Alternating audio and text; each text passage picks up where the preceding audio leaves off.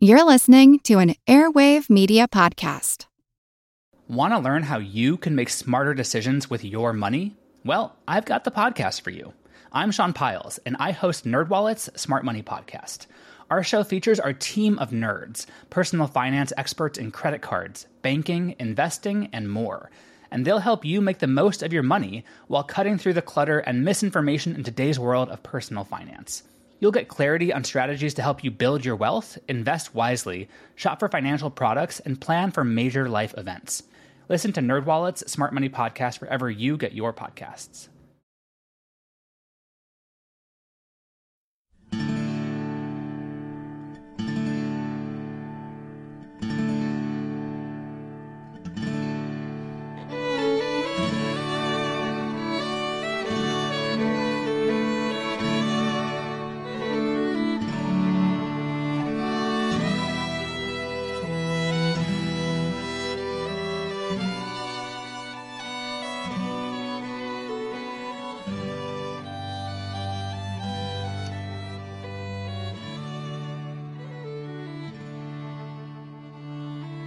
Hey everyone, welcome to episode 357 of our Civil War podcast.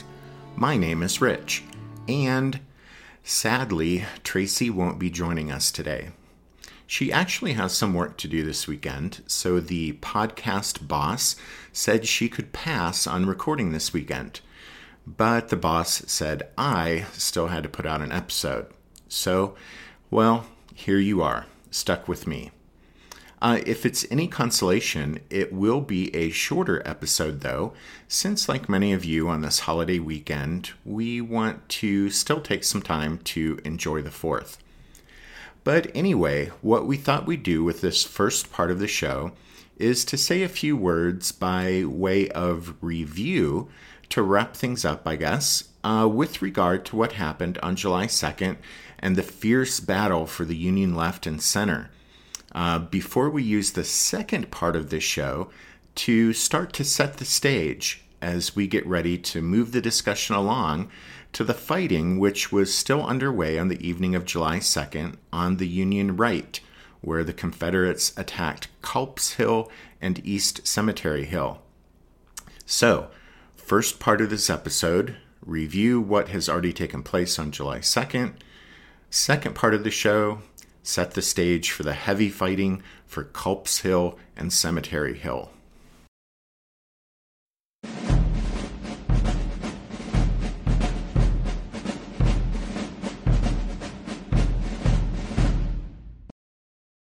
By twilight at about 8 p.m. on July 2nd, the second day of the Battle of Gettysburg, except for scattered musket shots and the occasional deep-throated boom of a cannon, the intense fighting on the Federal left and center had come to an end.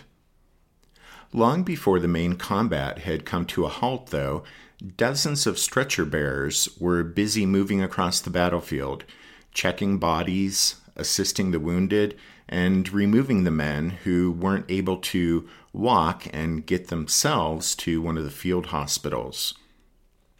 Sergeant John Plummer of the 1st Minnesota recalled that before his regiments charged that evening, quote, ambulances and the ambulance men were brought up near the lines and stretchers gotten ready for use. Who of us could tell but that he would be the first to need them? And now hundreds of men joined the stretcher bearers in searching the battlefield for the dead, who were beyond all help, and the wounded, who might still benefit from timely assistance.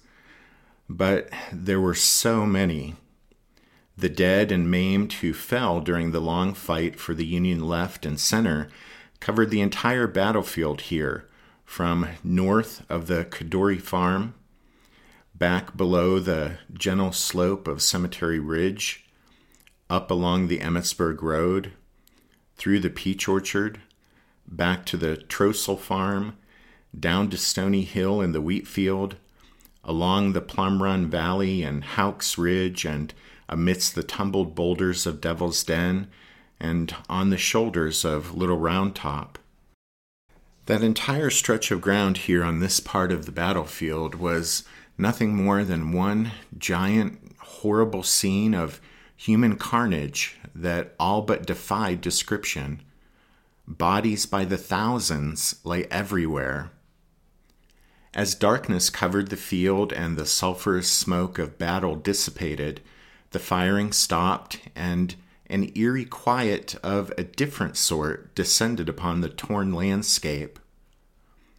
The moon rose an hour past sunset, casting its light on ground covered in gruesome shapes and horrid shadows. The sounds of battle were replaced with what one soldier described as a, quote, low, steady, indescribable moan.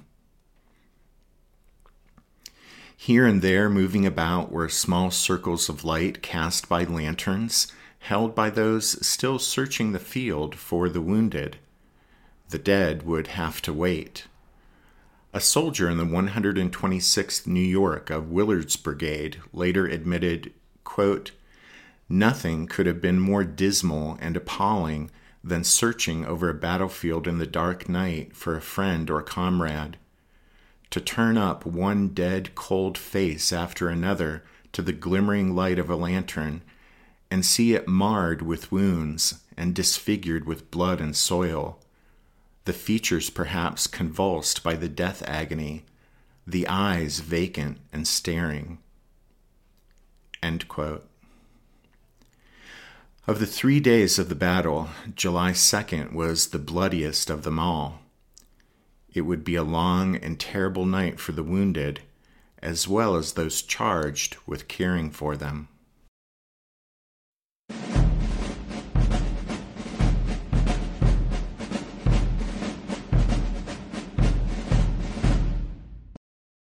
James Longstreet would later famously describe the Confederate attacks that took place on July 2nd during his big assault on the Union left as, quote, the best 3 hours fighting ever done by any troops on any battlefield, end quote. The best 3 hours fighting ever done by any troops on any battlefield. Well, that's quite a claim, and some might be inclined to argue its merits, especially those, like us, who like to point out that it was all for naught. Brave and bold the Confederate soldiers here may have been, but when all was said and done, they'd failed in that endeavor for which they'd exerted themselves and spilled their blood. To put it plainly, when all was said and done, here on the Union left and center on July 2nd, the rebels had been outfought by the officers and men of the Army of the Potomac. And ladies and gentlemen, there is no arguing the merits of that claim. It's a fact. The failure of the Confederate attacks here to break the Federals and roll up their line, as Lee hoped would happen, was a blood-stained disaster. True, Longstreet's assault effectively destroyed Dan Sickles' Third Corps as a viable fighting unit. But Robert E. Lee's ambition for the second day of the battle hadn't been to beat up an exposed and vulnerable Federal Corps. No, Lee set out on July 2nd to defeat the Army of the Potomac by rolling up its left flank and/or punch through the Union line and rout the Yankee Army off the field. Lee failed in this ambitious objective for a variety of reasons, from starting off with flawed intelligence to lack of tactical coordination in what became essentially a disjointed series of brigade attacks, to an absence of reserves to exploit lodgements and potential breakthroughs. And so, when the sun set on July 2nd, after some of the most intense and horrific combat of the Civil War, Robert E. Lee and his subordinates had been outgeneraled and outfought by George Meade and the officers and men of the Army of the Potomac. and that meant the Federals here were still in position and ready to fight the following day.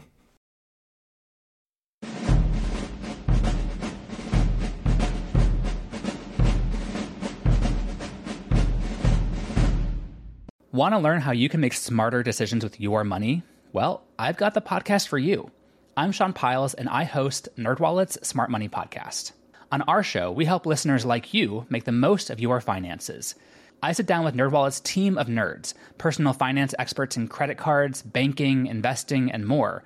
We answer your real-world money questions and break down the latest personal finance news. The nerds will give you the clarity you need by cutting through the clutter and misinformation in today's world of personal finance. We don't promote get-rich-quick schemes or hype unrealistic side hustles. Instead, we offer practical knowledge that you can apply in your everyday life. You'll learn about strategies to help you build your wealth, invest wisely, shop for financial products, and plan for major life events. And you'll walk away with the confidence you need to ensure that your money is always working as hard as you are. So turn to the nerds to answer your real-world money questions and get insights that can help you make the smartest financial decisions for your life. Listen to NerdWallet's Smart Money Podcast wherever you get your podcasts. I'm Jane Perlez, longtime foreign correspondent and former Beijing bureau chief for the New York Times. I've been a foreign correspondent in lots of places: Somalia, Indonesia, Pakistan, but nowhere as important to the world as China. I mean, China is not dropping anti-democratic paratroopers into Montana. But of course, we did see things like the weather balloon/spy balloon riveting the whole country for a week.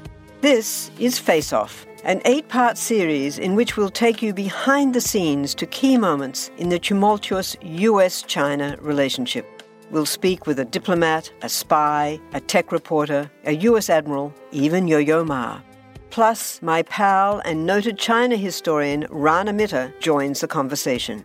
We'll look at what's driving the two nations apart and explore whether anything can help bring them back together.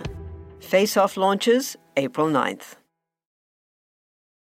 As you guys will no doubt recall, part of Lee's plan for July 2nd was that while Longstreet launched the main Confederate assault against the left end of the Federals' fishhook line of defense, 2nd Corps Commander Dick Ewell was to demonstrate against the other end of the Union line and to convert that demonstration into a real attack should the opportunity present itself. And so, there, on that bloody Thursday, a separate struggle was in progress, one that would grow to pose its own serious threat to the Federal position at Gettysburg. Lee's orders to Ewell called for him to start his demonstration as soon as Longstreet began his assault on the opposite end of the enemy line. But, of course, Longstreet's assault was delayed by marching and counter-marching and the troops getting into position, and so didn't kick off until late that afternoon. And so that meant that all throughout that hot summer day, Dick Ewell and his men waited, and waited, and then waited some more. For the men of Allegheny Johnson's and Jubal Early's divisions, positioned east of town, the wait was particularly grueling, because for many of them there was little in the way of shade, and so the merciless July sun beat down on them hour after hour. To their fronts were Culp's Hill and Cemetery Hill, and while both were strong defensive positions, Culp's Hill, at the tip of the hook of the Federals' fishhook line of defense, was especially formidable, since it was the steeper of the two, and its slopes were littered with boulders and covered by trees. To make matters worse for the Confederates drawn up opposite Culp's Hill, as the hours ticked by and as they waited in anticipation, they could hear the Yankees over across the way felling trees and constructing breastworks on the hilltop and essentially turning Culp's Hill into a fortress. One rebel remembered hearing the enemy troops, quote, chopping away and working like beavers, End quote.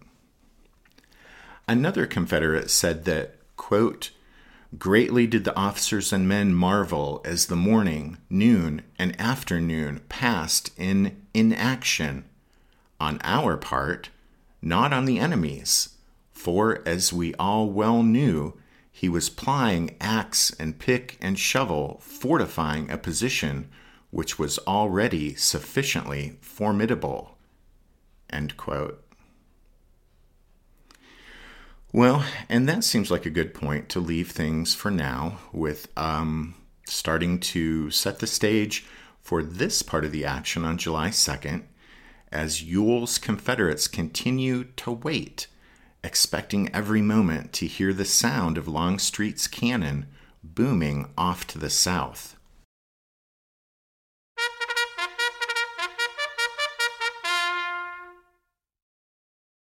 That means it's time for this episode's book recommendation. And our recommendation this time is in two parts, as we look back at a couple of units we talked about in the last episode. We talked about the famous charge of the 1st Minnesota, and there's actually a good book about that regiment if you're interested in checking it out. It's The Last Full Measure, The Life and Death of the 1st Minnesota Volunteers by Richard Moe. And then we also talked about the less famous charge of and redemption of Willard's New York Brigade, the Harper's Ferry Cowards. If you'd like to dig deeper into that story, you might want to pick up issues 7 and 8 of Gettysburg magazine, where you'll find parts 1 and 2 of an article by Eric Campbell titled "Remember Harper's Ferry, the Degradation, Humiliation, and Redemption of Colonel George L. Willard's Brigade." Don't forget you can find all of our book recommendations in a handy, if lengthy, list at the podcast website, which is www.civilwarpodcast.org. Then, as we wrap up this show, we want to thank the newest members of the Strawfoot Brigade: Andrew K., Stan S., Jane H., Joanna R., and Peter H. And also a huge thank you to Paul M., Sean S., Matthew F., Dion D., and Stuart C. for their recent donations. Well, I think that's it. We made it. Thanks for sticking it through. And by the way, Tracy sat here listening as I recorded, so it was a bit weird to have an audience, even if it was just her. Anyway, thanks for listening to this episode of The Civil War, 1861 to 1865, a history podcast. Tracy and I do hope you join us again next time when we'll continue with the story of the Battle of Gettysburg. But until then, take care. Thanks, everyone. Bye.